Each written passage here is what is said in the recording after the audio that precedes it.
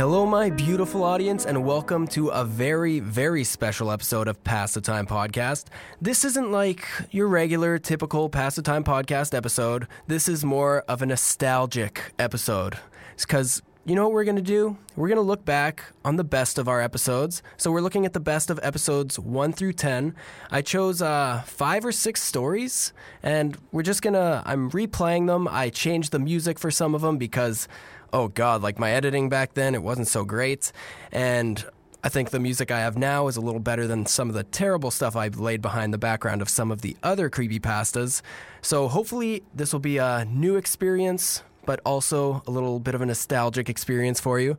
And I just hope you guys enjoy it. So there's not going to be any horror fix this episode, but I will do a rate and review at the very end. But let's get into it, shall we? The very first episode that we're going to be re-listening to, re-experiencing, is Bedtime by Michael Whitehouse. So this is the first creepypasta I had actually ever read, and that's probably why it has a special place in my heart. But it's really just like a terrifying story, because as a kid, I was kind of terrified of the corner of my bed, kind of near the wall there, that area. And if I would have read the story as a child, I doubt I would have ever slept again.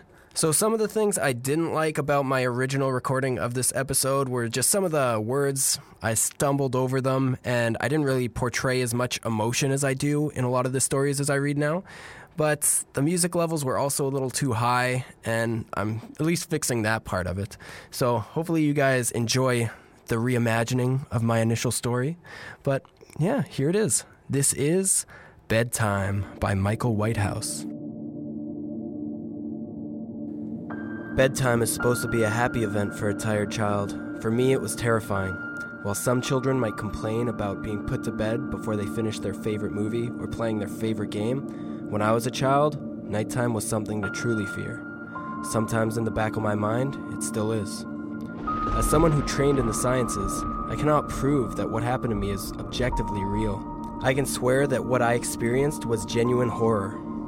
A fear which in my life, I'm glad to say, has never been equaled. I will relate it to you now as best I can. Make of it what you will, but I'll be glad just to get it off my chest. I can't remember exactly when it started, but my apprehension towards falling asleep seemed to correspond with being moved into my own room. I was 8 years old at the time, and until then I shared a room, quite happily, with my older brother. As is perfectly understandable for a boy 5 years my senior, my brother eventually wished for a room of his own, and as a result, I was given a room at the back of the house. It was a small, narrow, yet oddly elongated room, large enough for a bed and a couple of dressers, but not much else. I couldn't really complain because even at that age, I understood that we did not have a large house, and I had no real cause to be disappointed, as my family was both loving and caring. It was a happy childhood, during the day. A solitary window looked onto our back garden, nothing out of the ordinary, but even during the day, the light which crept into the room seemed hesitant. As my brother was given a new bed, I was given the bunk beds that we used to share. While I was upset about sleeping on my own, I was excited at the thought of being able to sleep in the top bunk, which seemed far more adventurous to me. From the very first night, I remember a strange feeling of unease creeping slowly from the back of my mind. I lay on the top bunk, staring down at my action figures and cars strewn across the green-blue carpet. As imaginary battles and adventures took place between the toys on the floor, I couldn't help but feel my eyes were being slowly drawn towards the bottom bunk, as if something was moving in the corner of my eye, something which not wished to be seen. The bunk was empty, impeccably made with a dark blue blanket tucked in neatly, partially covering 2 rather bland white pillows. I didn't think anything of it at the time. I was a child, and the noise slipping under my door from my parents' television bathed me in a warm sense of safety and well-being. I fell asleep. When you awaken from a deep sleep to something moving or stirring, it can take a few moments for you to truly understand what's happening. The fog of sleep hangs over your eyes and ears, even when lucid. Something was moving, there was no doubt about that. At first I wasn't sure what it was. Everything was dark, almost pitch black. But there was enough light creeping in from outside to outline the narrowly suffocating room. 2 thoughts appeared in my mind almost simultaneously. The first was that my parents were in bed, because the rest of the house lay both in darkness and silence. The second thought turned to the noise, a noise which had obviously woken me. As the last cobwebs of sleep withered from my mind, the noise took on a more familiar form. Sometimes the simplest of sounds can be the most unnerving. A cold wind whistling through a tree outside, a neighbor's footsteps uncomfortably close, or in this case, the simplest sound being the bedsheets rustling in the dark. That was it. Bedsheets rustling in the dark, as if some disturbed sleeper was attempting to get all too comfortable in the bottom bunk. I lay there in disbelief, thinking that the noise was either my imagination or perhaps just my pet cat finding somewhere comfortable to spend the night. It was then that I noticed my door, shut, just as it had been when I went to sleep. Perhaps my mom had come to check on me, and the cat snuck into my room then. Yes, that must have been it. I turned to face the wall, closing my eyes, in the vain hope that I could fall back to sleep. As I moved, the rustling noise from underneath me ceased. I thought that I must have disturbed my cat, but quickly I realized that the visitor in the bottom bunk was much less mundane than my pet trying to sleep, and much more sinister. As if alerted to and disgruntled by my presence, the disturbed sleeper began to toss and turn violently, like a child having a tantrum in their bed. I could hear the sheets twist and turn with increasing ferocity. Fear then gripped me, not like the subtle sense of unease I had experienced earlier, but now potent and terrifying. My heart raced as my eyes panicked, scanning the almost impenetrable darkness. I let out a cry. As most young boys do, I instinctively shouted for my mother. I could hear something stir on the other side of the house, but as I begun to breathe a sigh of relief that my parents were coming to save me, the bunk beds shook violently, as if gripped by an earthquake, scraping against the wall. I could hear the sheets below me thrashing around as if tormented by malice. I did not want to jump down to safety as I feared the thing in the bottom bunk would reach out and grab me, pulling me into the darkness, so I stayed there, white knuckles clenching my own blanket, like a shroud of protection. The wait seemed like an eternity. The door finally and thankfully burst open, and I lay bathed in the light, while the bottom bunk, the resting place of my unwanted visitor, lay empty and peaceful. I cried and my mother consoled me. Tears of fear followed by relief streamed down my face. Yet through all of the horror and relief, I did not tell her why I was so upset. I cannot explain it, but it was as though whatever had been in the dark would return if I even so much spoke of it, or even uttered a single syllable of its existence. Whether that was the truth, I do not know. But as a child, I felt that as if the unseen menace remained close, listening. My mother lay in the empty bunk, promising to stay there until morning. Eventually, my anxiety diminished, tiredness pushed me back towards sleep, but I remained restless, waking several times momentarily to the sound of rustling bedsheets. I remember the next day wanting to go anywhere, be anywhere, but in the narrow, suffocating room. It was a Saturday and I played outside with my friends. Although our house was not large, we were lucky to have a long sloping garden in the back. We played in there often, as much of it was overgrown and could hide in the bushes, climb in the huge sycamore tree that towered above everything else, and easily imagine ourselves in the throes of a grand adventure, in some untamed, exotic land. As fun as it all was, occasionally my eye would turn to the small window. Ordinary, slight, and innocuous. But for me, that thin boundary was a looking glass into a strange, cold pocket of dread. Outside, the lush green surroundings of our garden, filled with the smiling faces of friends, could not extinguish the creeping feeling crawling its way up my spine, each hair standing on end. The feeling of something in that room, watching me play, waiting for the night when I would be alone, eagerly filled with hate. It may sound strange to you, but by the time my parents ushered me back into that room for the night, I said nothing. I didn't protest. I didn't even make an excuse to why I couldn't sleep there. I simply and sullenly walked into that room, climbed the few steps into my top bunk, and waited. As an adult, I would be telling everyone about my experience, but even at that age, I found it silly to be talking about something which I really had no evidence for. I would be lying. However, if I said this was my primary reason, I still felt that the thing would be enraged if I so much spoke of it. It's funny how certain words can remain hidden from your mind, no matter how blatant or obvious they are.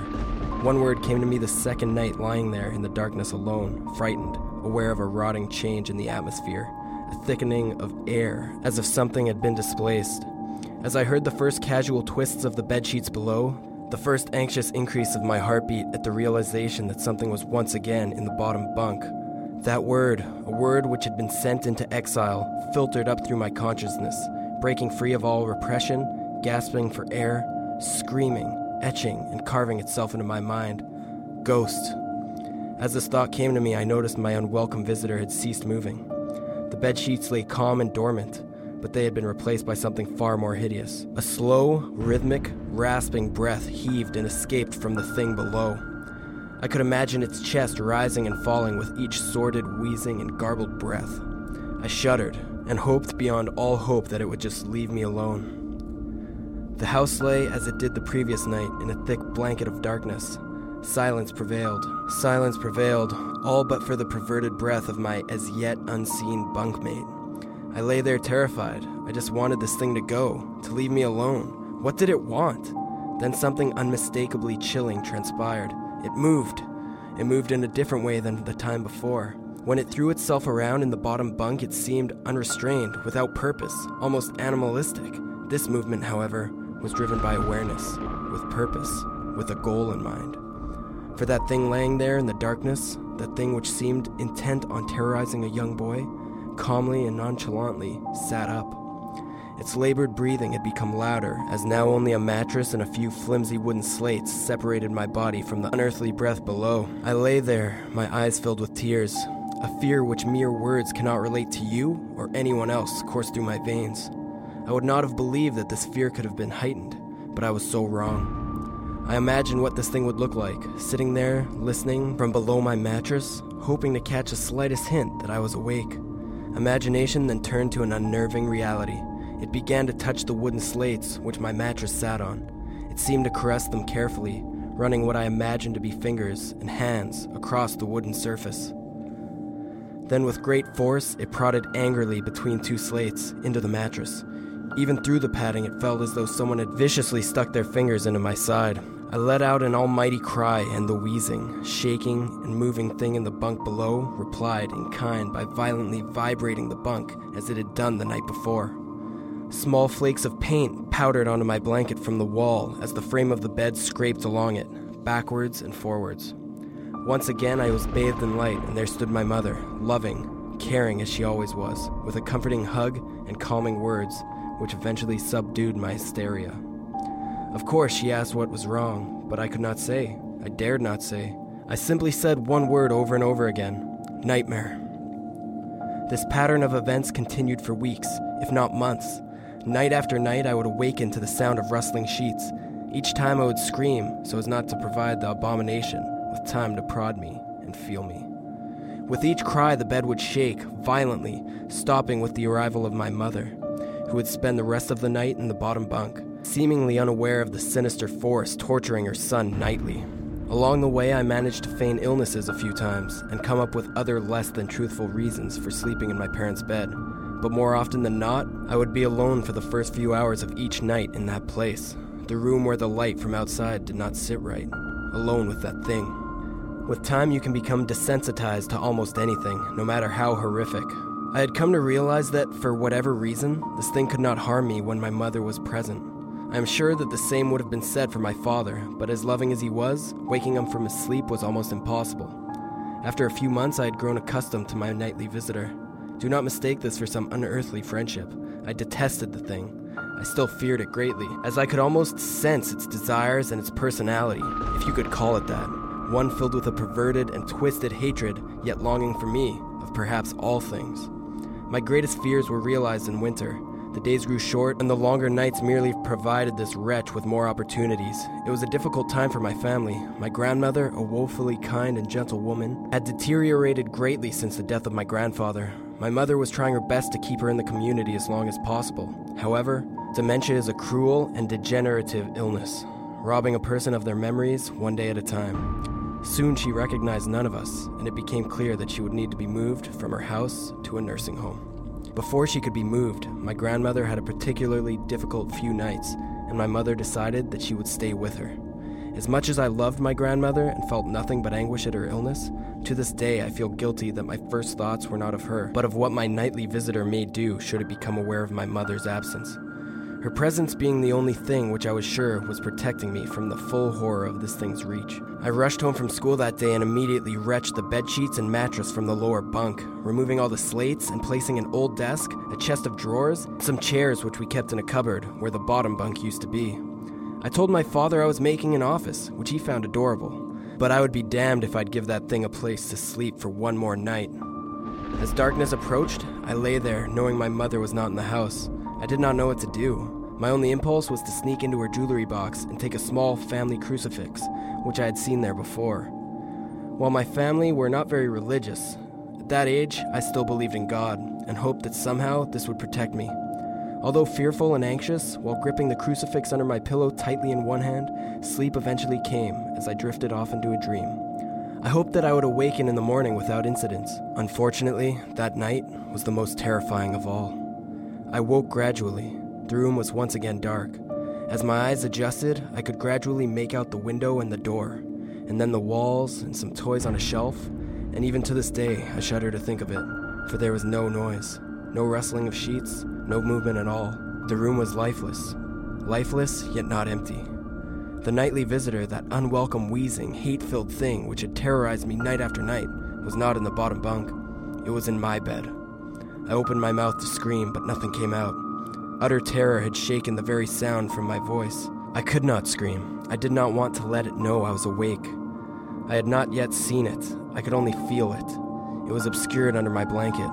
I could see its outline, and I could feel its presence, but I dared not to look. The weight of it pressed down on top of me, a sensation I will never forget. When I say that hours passed, I'm not exaggerating. Laying there motionless in the darkness, I was every bit a scared and frightened little boy. If it had been during the summer months, it would have been light by then, but the grasp of winter is long and unrelenting, and I knew it would be hours before sunrise, a sunrise which I yearned for. I was a timid child by nature, but I reached a breaking point, a moment where I could wait no more, where I could survive under this intimately deviant abomination no longer. Fear can sometimes wear you out. It can make you threadbare, a shell of nerves leaving only the slightest trace of you behind. I had to get out of that bed. Then I remembered, the crucifix. My hand still lay underneath the pillow, but it was empty. I slowly moved my wrist around to find it, minimizing as best as I could the sound and vibrations it caused. But it could not be found. I had either knocked it off the top bunk, or it had, I could not even bear to think of it, had been taken from my hand.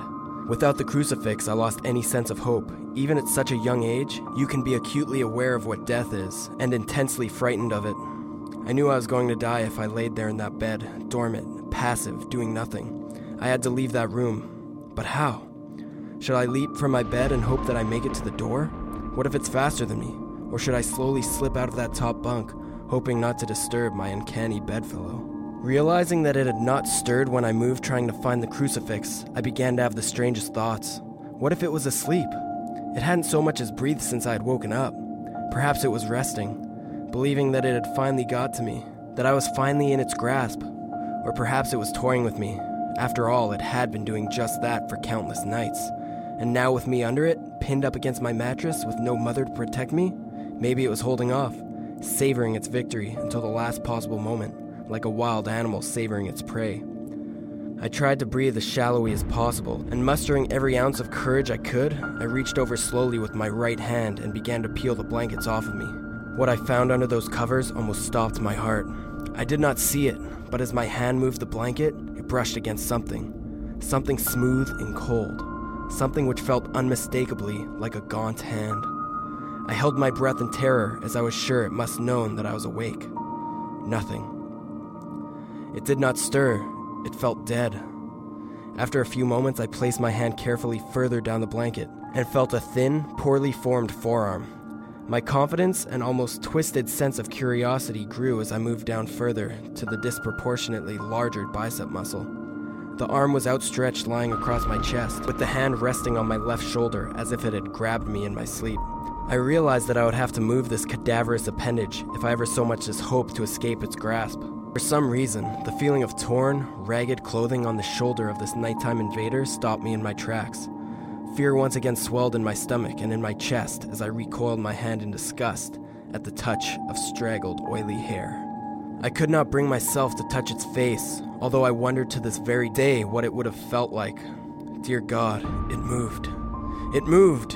It was subtle, but its grip on my shoulder and across my body strengthened. No tears came, but God, how I wanted to cry. As its hand and arm slowly coiled around me, my right leg brushed along the cool wall which my bed lay against. Of all that happened to me in that room, this was the strangest. I realized that this clutching, rancid thing which drew great delight from violating a young boy's bed was not entirely on top of me. It was sticking out from the wall like a spider striking from its lair. Suddenly its grip moved from a slow tightening to a sudden squeeze. It pulled and clawed at my clothes as if frightened that the opportunity would soon pass. I fought against it, but its emaciated arm was too strong for me. Its head rose up, writhing and contorting under the blanket. I now realized where it was taking me, into the wall. I fought for my dear life. I cried, and suddenly my voice returned to me, yelling, screaming, but no one came.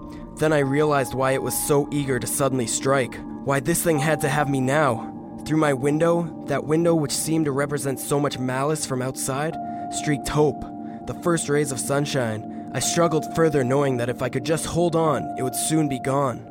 As I fought for my life, the unearthly parasite shifted, slowly pulling itself up my chest, its head now poking out from under the blanket, wheezing, coughing, rasping. I do not remember its features. I simply remember its breath against my face, foul and cold as ice. As the sun broke over the horizon, the dark place, that suffocating room of contempt, was washed, bathed in sunlight. I passed out as its scrawny fingers encircled my neck, squeezing the very life from me. I awoke to my father offering to make me some breakfast. A wonderful sight indeed. I had survived the most horrible experience of my life until then, and now. I moved the bed away from the wall, leaving behind the furniture I had believed would stop that thing from taking a bed. Little did I think it would try to take mine, and me. Weeks passed without incidents, yet on one cold, frost-bitten night, I awoke to the sound of the furniture where the bunk beds used to be, vibrating violently. In a moment it passed. I lay there sure I could hear a distant wheezing coming from deep within the wall, finally fading into the distance. I've never told anyone this story before. To this day I still break out into a cold sweat at the sound of bedsheets rustling in the night, or a wheeze brought on by the common cold, and I certainly never sleep with my bed against the wall. Call it superstition if you will, but as I said, I cannot discount conventional explanations such as sleep paralysis, hallucination, or that of an overactive imagination. But what I can say is this. The following year I was given a larger room on the other side of the house, and my parents took that strangely suffocating, elongated place as their bedroom. They said they didn't need a large room, just one big enough for the bed and a few other things.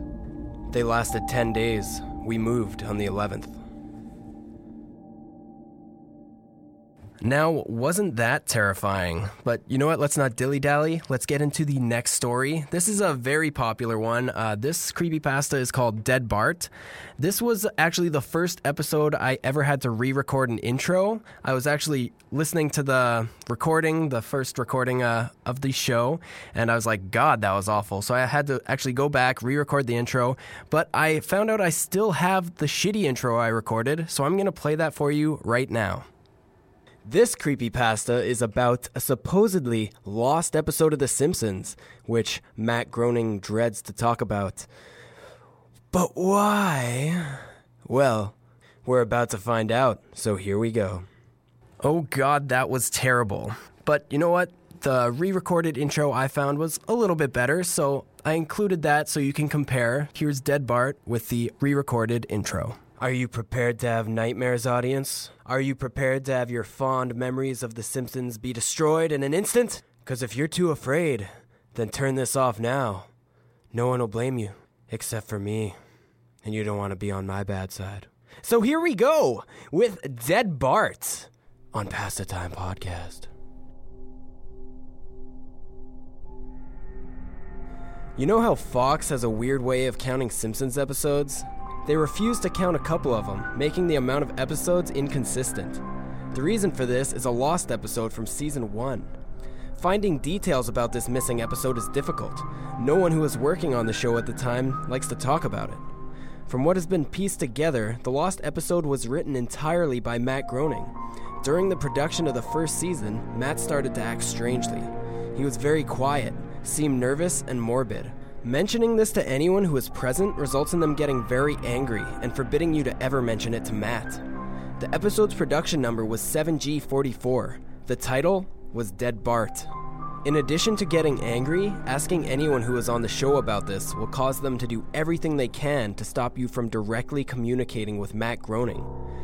But at a fan event, I managed to follow him after he spoke to the crowd, and eventually had the chance to talk to him alone as he was leaving the building. He didn't seem upset that I had followed him. He probably expected a typical encounter with an obsessed fan. When I mentioned the lost episode though, all the color drained from his face and he started trembling. When I asked him if he could tell me any details, he sounded like he was on the verge of tears. He grabbed a piece of paper, wrote something on it, and handed it to me. He begged me to never mention the episode ever again. The piece of paper had a website on it. I would rather not say what it was for reasons you'll see in a second. I entered the address into my browser, and I came to a site that was completely black except for a line of yellow text, a download link. I clicked on it, and a file started downloading. Once the file was downloaded, my computer went crazy. It was the worst virus I'd ever seen. System restore didn't work, the entire computer had to be rebooted. Before doing this though, I copied the file onto a CD. I tried to open it on my now empty computer. As I suspected, there was an episode of The Simpsons on it. The episode started off like any other, but it had very poor quality animation. If you've seen the original animation for Some Enchanted Evening, it was similar to that, but less stable. The first act was fairly normal, but the way characters acted was a little off. Homer seemed angrier, Marge seemed depressed, Lisa seemed anxious, and Bart seemed to have a genuine anger and hatred for his parents. The episode was about the Simpsons going on a plane trip. Near the end of the first act, the plane was taking off. Bart was fooling around as you'd expect. However, as the plane was about 50 feet off the ground, Bart broke a window on the plane and was sucked out. At the beginning of the series, Matt had an idea that the animated style of The Simpsons would represent life, and that death turned things more realistic. This was used in this episode. The picture of Bart's corpse was barely recognizable. They took full advantage of not having to move, and made an almost photorealistic drawing of his dead body. Act 1 ended with a shot of Bart's corpse. When Act 2 started, Homer, Marge, and Lisa were sitting at their table crying. The crying went on and on. It got more pained and sounded more realistic. Better acting than you'd think possible. The animation started to decay even more as they cried, and you could hear murmuring in the background. This crying went on for all of Act 2. Act 3 opened with a title card saying 1 year had passed. Homer, Marge, and Lisa were skeletally thin and still sitting at the table. There was no sign of Maggie or the pets. They decided to visit Bart's grave. Springfield was completely deserted, and as they walked to the cemetery, the houses became more and more decrepit. They all looked abandoned. When they got to the grave, Bart's body was just laying in front of his tombstone, looking like it did at the end of Act 1. The family started crying again. Eventually they stopped and just stared at Bart's body. The camera zoomed in on Homer's face. According to summaries, Homer tells a joke at this part, but it isn't audible in the version I saw. You can't tell what Homer's saying. The view zoomed out as the episode came to a close.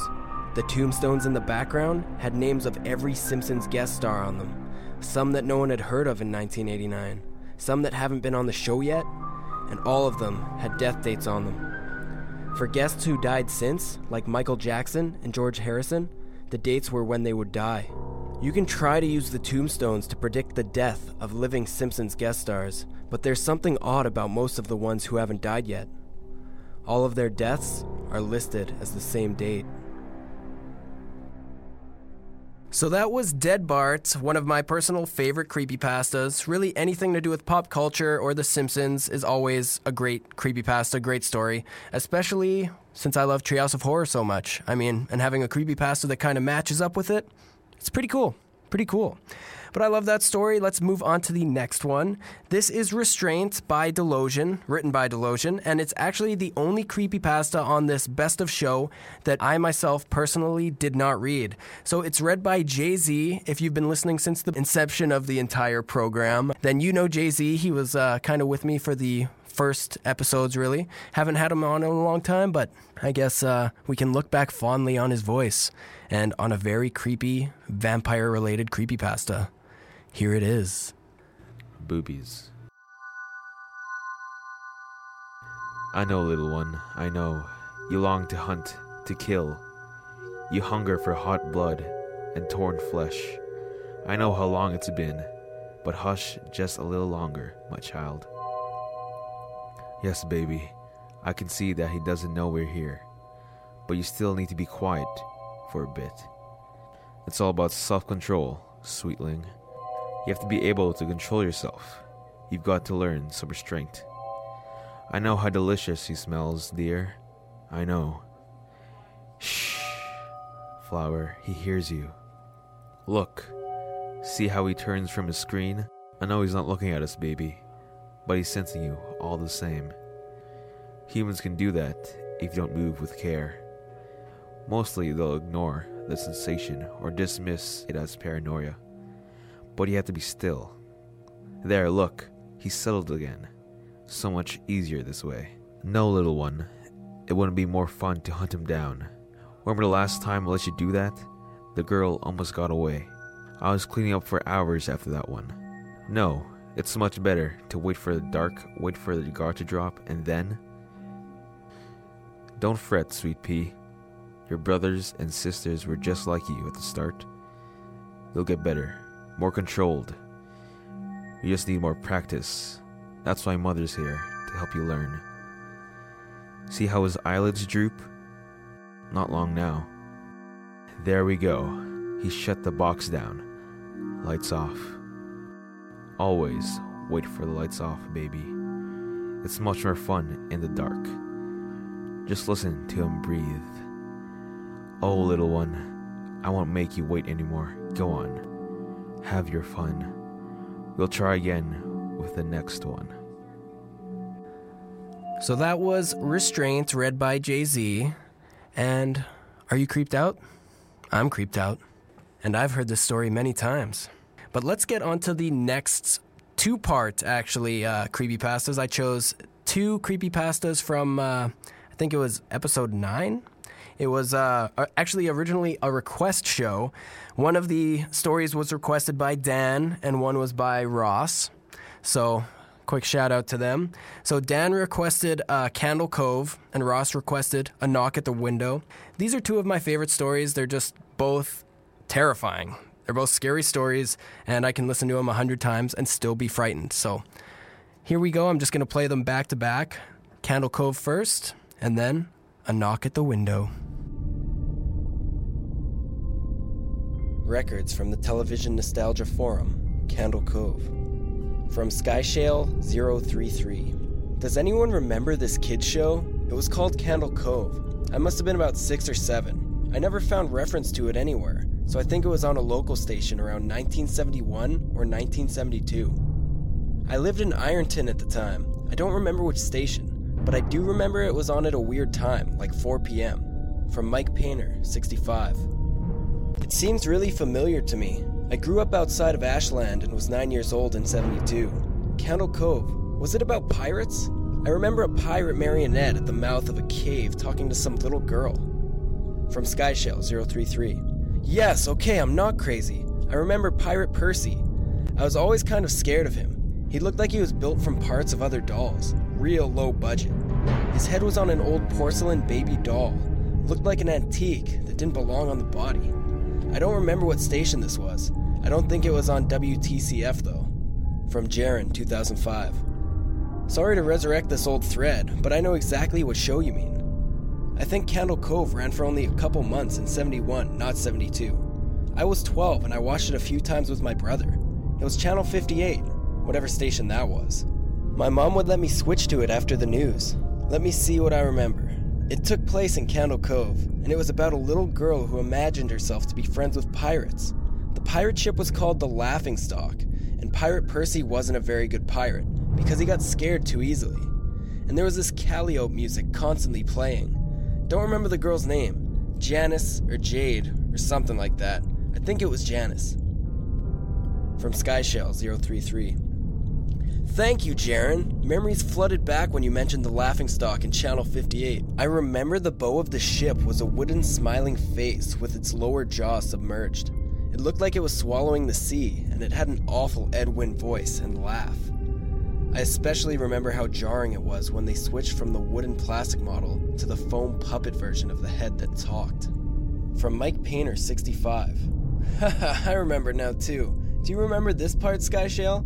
You have to go inside. From Skyshell033. Oh, Mike, I got a chill reading that. Yes, I remember. That's what the ship always told Percy when there was a spooky place he had to go inside, like a cave or a dark room where the treasure was, and the camera would push on Laughingstock's face with each pause. You have to go inside. With his two eyes askew and that flopping foam jaw and the fishing line that opened and closed, it just looks so cheap and awful. You guys remember the villain? He had a face that was just a handlebar mustache above really tall, narrow teeth. From Kevin Hart. I honestly thought the villain was Pirate Percy. I was about 5 when the show was on. Nightmare fuel. From Jarin 2005. That wasn't the villain. The puppet with the mustache? That was the villain's sidekick, Horace Horrible. He had a monocle too, but it was on top of the mustache. I used to think that meant he had only one eye. But yeah, the villain was another marionette, the Skin Taker. I can't believe what they let us watch back then. From Kevin Hart. Jesus H. Christ, the Skin Taker. What kind of a kid show were we watching? I seriously could not look at the screen when the Skin Taker showed up. He just descended out of nowhere on his strings. Just a dirty skeleton wearing that brown top hat and cape, and his glass eyes that were too big for his skull? Christ almighty. From Skyshale033. Wasn't his top hat and cloak all sewn up crazily? Was that supposed to be children's skin? From Mike Painter, 65. Yeah, I think so. Remember his mouth didn't open and close? His jaw just slid back and forth. I remember the little girl said, "Why does your mouth move like that?" And the Skin Taker didn't look at the girl, but at the camera and said, "To grind your skin." From Skyshale033. I'm so relieved that other people remember this terrible show. I used to have this awful memory, a bad dream I had where the opening jingle ended, the show faded in from black, and all the characters were there. But the camera was just cutting to each of their faces. And they were just screaming. And the puppets and marionettes were flailing spastically, and just all screaming. Screaming. The girl was just moaning and crying like she'd just been through hours of this. I woke up many times from that nightmare. I used to wet the bed whenever I had it. From Kevin Hart. I don't think that was a dream. I remember that. I remember that was an episode. From Skyshale033. No, not possible. There was no plot or anything. I mean, literally just standing in place, crying and screaming for the whole show. From Kevin Hart. Maybe I'm manufacturing the memory because you just said that, but I swear to God I remember seeing what you described. They just screamed. From Jarin 2005. Oh God, I remember the little girl Janice. I remember seeing her shake. And the Skin Taker screaming through his gashing teeth, his jaw careening so widely I thought it would come off its wire hinges. I turned it off, and it was the last time I watched. I ran to tell my brother, and we didn't have the courage to turn it back on. From Mike Painter, 65. I visited my mom today at the nursing home. I asked her about when I was a little kid in the early 70s, when I was 8 or 9, and if she remembered a kid's show, Candle Cove. She said she was surprised I could remember that, and I asked why. And she said, "Because I used to think it was so strange. You said I'm gonna go watch Candle Cove now, Mom, and then you would just tune the TV to static and just watch dead air for 30 minutes. You sure had a big imagination with your little pirate show."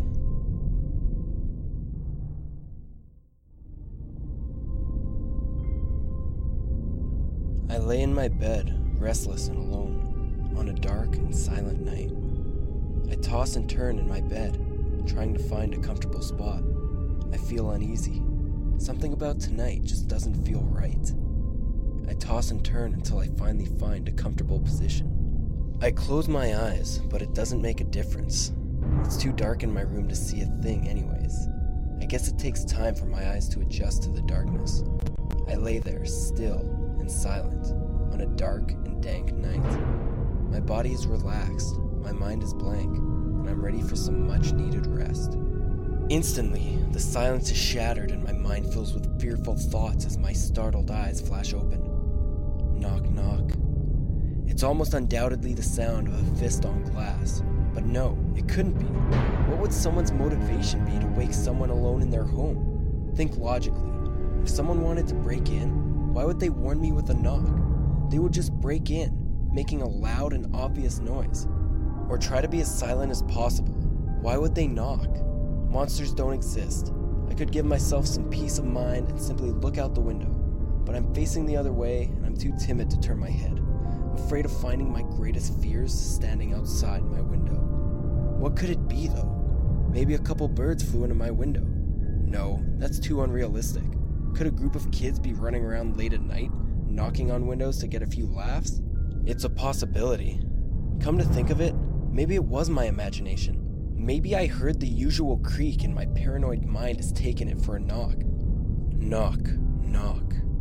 Nope, that definitely wasn't my imagination. Those damn kids are persistent. They don't want to quit until they get that reaction. Maybe some sick, twisted freak is standing outside waiting for me to look so he can smash through and attack me. No, don't think that. Don't get paranoid. Besides, he's outside, I'm inside. Until I hear a shatter, I know I'm safe. Monsters don't exist. Besides, I haven't moved yet.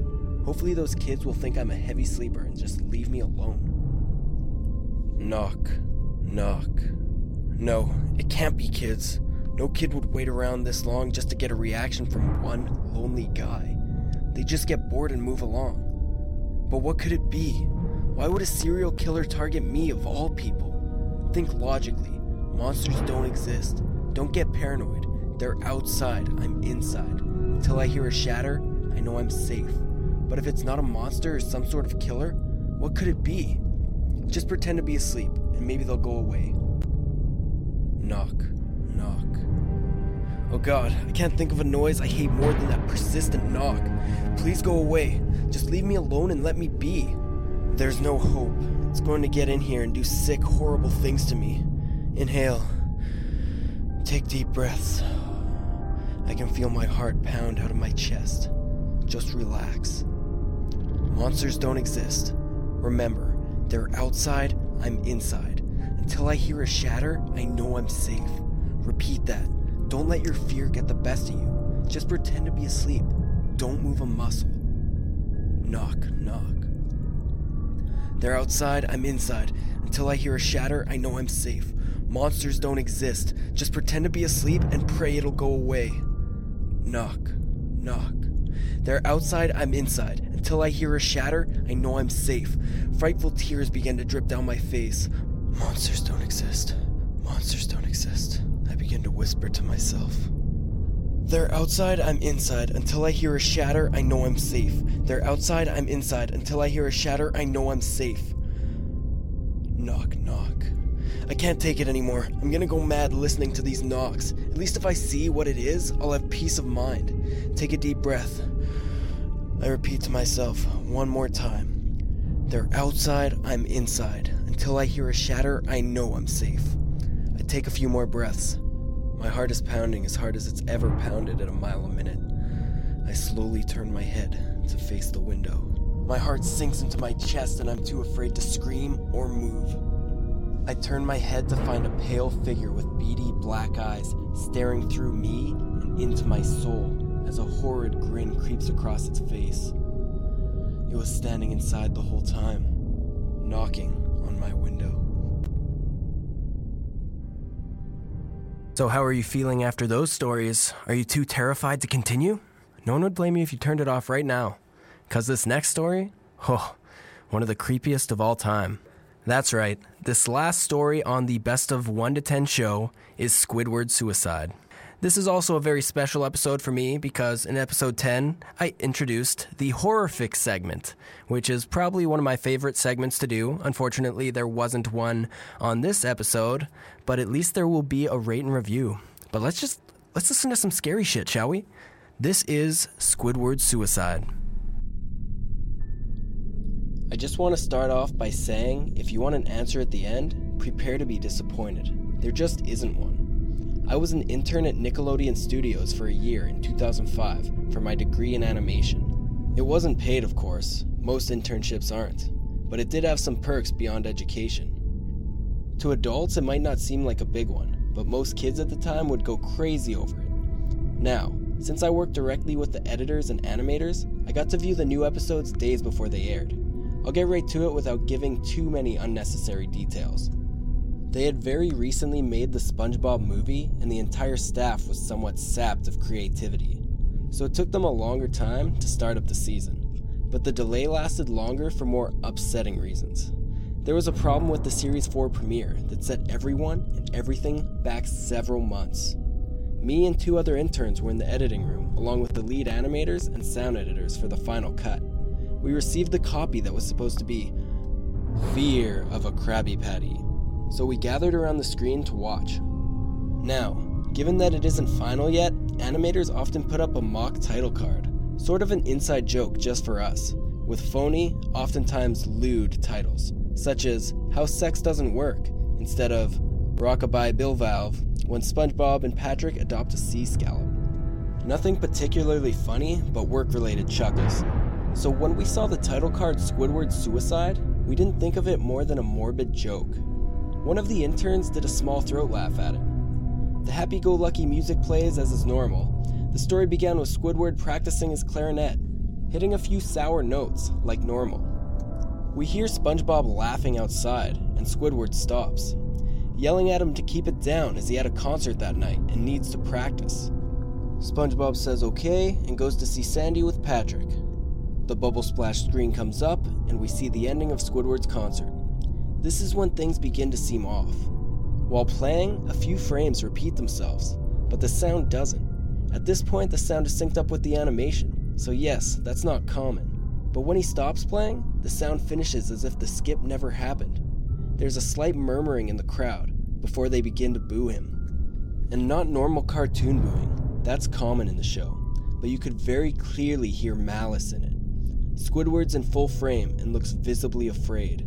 The shot goes to the crowd with SpongeBob in center frame, and he too is booing, very much unlike him. That isn't the oddest thing though. What is odd is that everyone has hyper-realistic eyes, very detailed, clearly not shots of real people's eyes, but something a bit more real than CGI. The pupils were red. Some of us looked at each other, obviously confused. But since we weren't the writers, we didn't question its appeal to children. Yet. The shot goes to Squidward sitting on the edge of his bed, looking very forlorn. The view out of his porthole window is of night sky, so it isn't very long after the concert. The unsettling part is that at this point there's no sound. Literally no sound. Not even the feedback from the speakers in the room. It's as if the speakers were turned off. Though their status showed them working perfectly. He just sat there, blinking, in silence for about 30 seconds. Then he started to sob softly. He put his hands, or his tentacles, over his eyes and cried quietly for a full minute more, all the while a sound in the background, very slowly growing, from nothing to barely audible. It sounded like a slight breeze through a forest. The screen slowly begins to zoom in on his face. By slowly, I mean it's only noticeable if you look at 10 shots apart side by side. His sobbing gets louder, more full of hurt and anger. The screen then twitches a bit, as if it twists on itself. For a split second, then back to normal. The wind through the trees sound gets slowly louder and more severe, as if a storm is brewing somewhere. The eerie part is that this sound, and Squidward's sobbing, sounded real, as if the sound wasn't coming from the speakers, but as if the speakers were holes, and the sound was coming through them from the other side. As good as sound as the studio likes to have, they don't purchase the equipment to be that good to produce the sound of that quality. Below the sound of wind and sobbing, very faint, something sounded like laughing. It came at odd intervals and never lasted more than a second, so you had a hard time pinning it.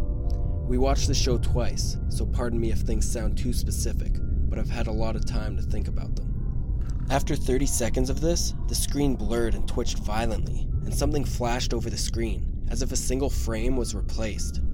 The lead animation editor paused and rewound frame by frame. What we saw was horrible. It was a still photo of a dead child. He couldn't have been more than 6. The face was mangled and bloodied, one eye dangling over his upturned face, popped. He was naked down to his underwear, his stomach crudely cut open and his entrails laying beside him. He was laying on some pavement that was probably a road. The most upsetting part was that there was a shadow of the photographer. There was no crime tape, no evidence tags or markers, and the angle was completely off for a shot designed to be evidence. It would seem the photographer was the person responsible for the child's death. We were of course mortified, but pressed on, hoping that it was just a sick joke. The screen flipped back to Squidward, still sobbing, louder than before, and half body in the frame. There was now what appeared to be blood running down his face from his eyes. The blood was also done in hyper-realistic style, looking as if you touched it, you'd get blood on your fingers. The wind sounded now as if it were a gale blowing through the forest. There were even snapping sounds of branches. The laughing, a deep baritone, lasting at longer intervals and coming more frequently. After about 20 seconds, the screen again twisted and showed a single-frame photo. The editor was reluctant to go back. We all were, but he knew he had to. This time the photo was that of what appeared to be a little girl, no older than the first child. She was laying on her stomach, her barrettes in a pool of blood next to her. Her left eye was too popped out and popped, naked except for her underpants. Her entrails were piled on top of her, above another crude cut along her back. Again the body was on the street and the photographer's shadow was visible, very similar in size and shape to the first. I had to choke back vomit, and one intern, the only female in the room, ran out. The show resumed. About 5 seconds after the second photo played, Squidward went silent, as did all sound. It was like when the scene started. He put his tentacles down and his eyes were now done in hyper-realism, just like the others at the beginning of the episode. They were bleeding, bloodshot, and pulsating. He just stared at the screen as if watching the viewer. After about 10 seconds, he started sobbing, this time not covering his eyes. The sound was piercing and loud, and most fear-inducing of all is that his sobbing was mixed with screams. Tears and blood were dripping down his face at a heavy rate. The wind sound came back, and so did the deep-voiced laughing. This time, the still photo lasted for a good 5 frames. The animator was able to stop it on the 4th and backed up. This time, the photo was of a boy, about the same age, but this time the scene was different. The entrails were just being pulled out from a stomach wound by a large hand. The right eye popped and dangling, blood trickling down it. The animator proceeded. It was hard to believe, but the next one was different, but we couldn't tell what. He went on to the next, same thing. He then went back to the first and played them quicker, and I just lost it. I vomited on the floor, the animating and sound editors gasping at the screen. The 5 frames were not as if there were 5 different photos. They were played out as if they were frames from a video. We saw the hand slowly lift out the guts. We saw the kid's eyes focus on it. We even saw 2 frames of the kid beginning to blink. The lead sound editor told us to stop. He had to call in the creator to see this. Mr. Hillenberg arrived within 15 minutes. He was confused as to why he was called down there, so the editor just continued the episode. Once the few frames were shown, all screaming, all sound again stopped. Squidward was just staring at the viewer, full frame of the face, for about 3 seconds. The shot quickly panned out and that deep voice said, "Do it." And we see in Squidward's hands a shotgun. He immediately puts the gun in his mouth and pulls the trigger. Realistic blood and brain matter splatters the wall behind him and his bed, and he flies back with the force. The last 5 seconds of this episode show his body on the bed, on his side, one eye dangling on what's left of his head above the floor, staring blankly at it. Then the episode ends. Mr. Hillenberg is obviously angry at this. He demanded to know what the heck was going on. Most people left the room at this point, so it was just a handful of us to watch it again. Viewing the episode twice only served to imprint the entirety of it in my mind and cause me horrible nightmares. I'm sorry I stayed. The only theory we could think of was that the file was edited by someone in the chain from the drawing studio to here. The CTO was called in to analyze when it happened. The analysis of the file did show it was edited over by new material. However, the timestamp of it was a mere 24 seconds before we began viewing it. All equipment involved was examined for foreign software and hardware, as well as glitches, as if the timestamp may have glitched and showed the wrong time, but everything checked out fine. We don't know what happened, and to this day, nobody does. There was an investigation due to the nature of the photos, but nothing came of it. No child seen was identified, and no clues were gathered from the data involved, nor physical clues in the photos. I never believed in unexplainable phenomena before, but now that I have something happen and can't prove anything about it beyond anecdotal evidence, I think twice about things.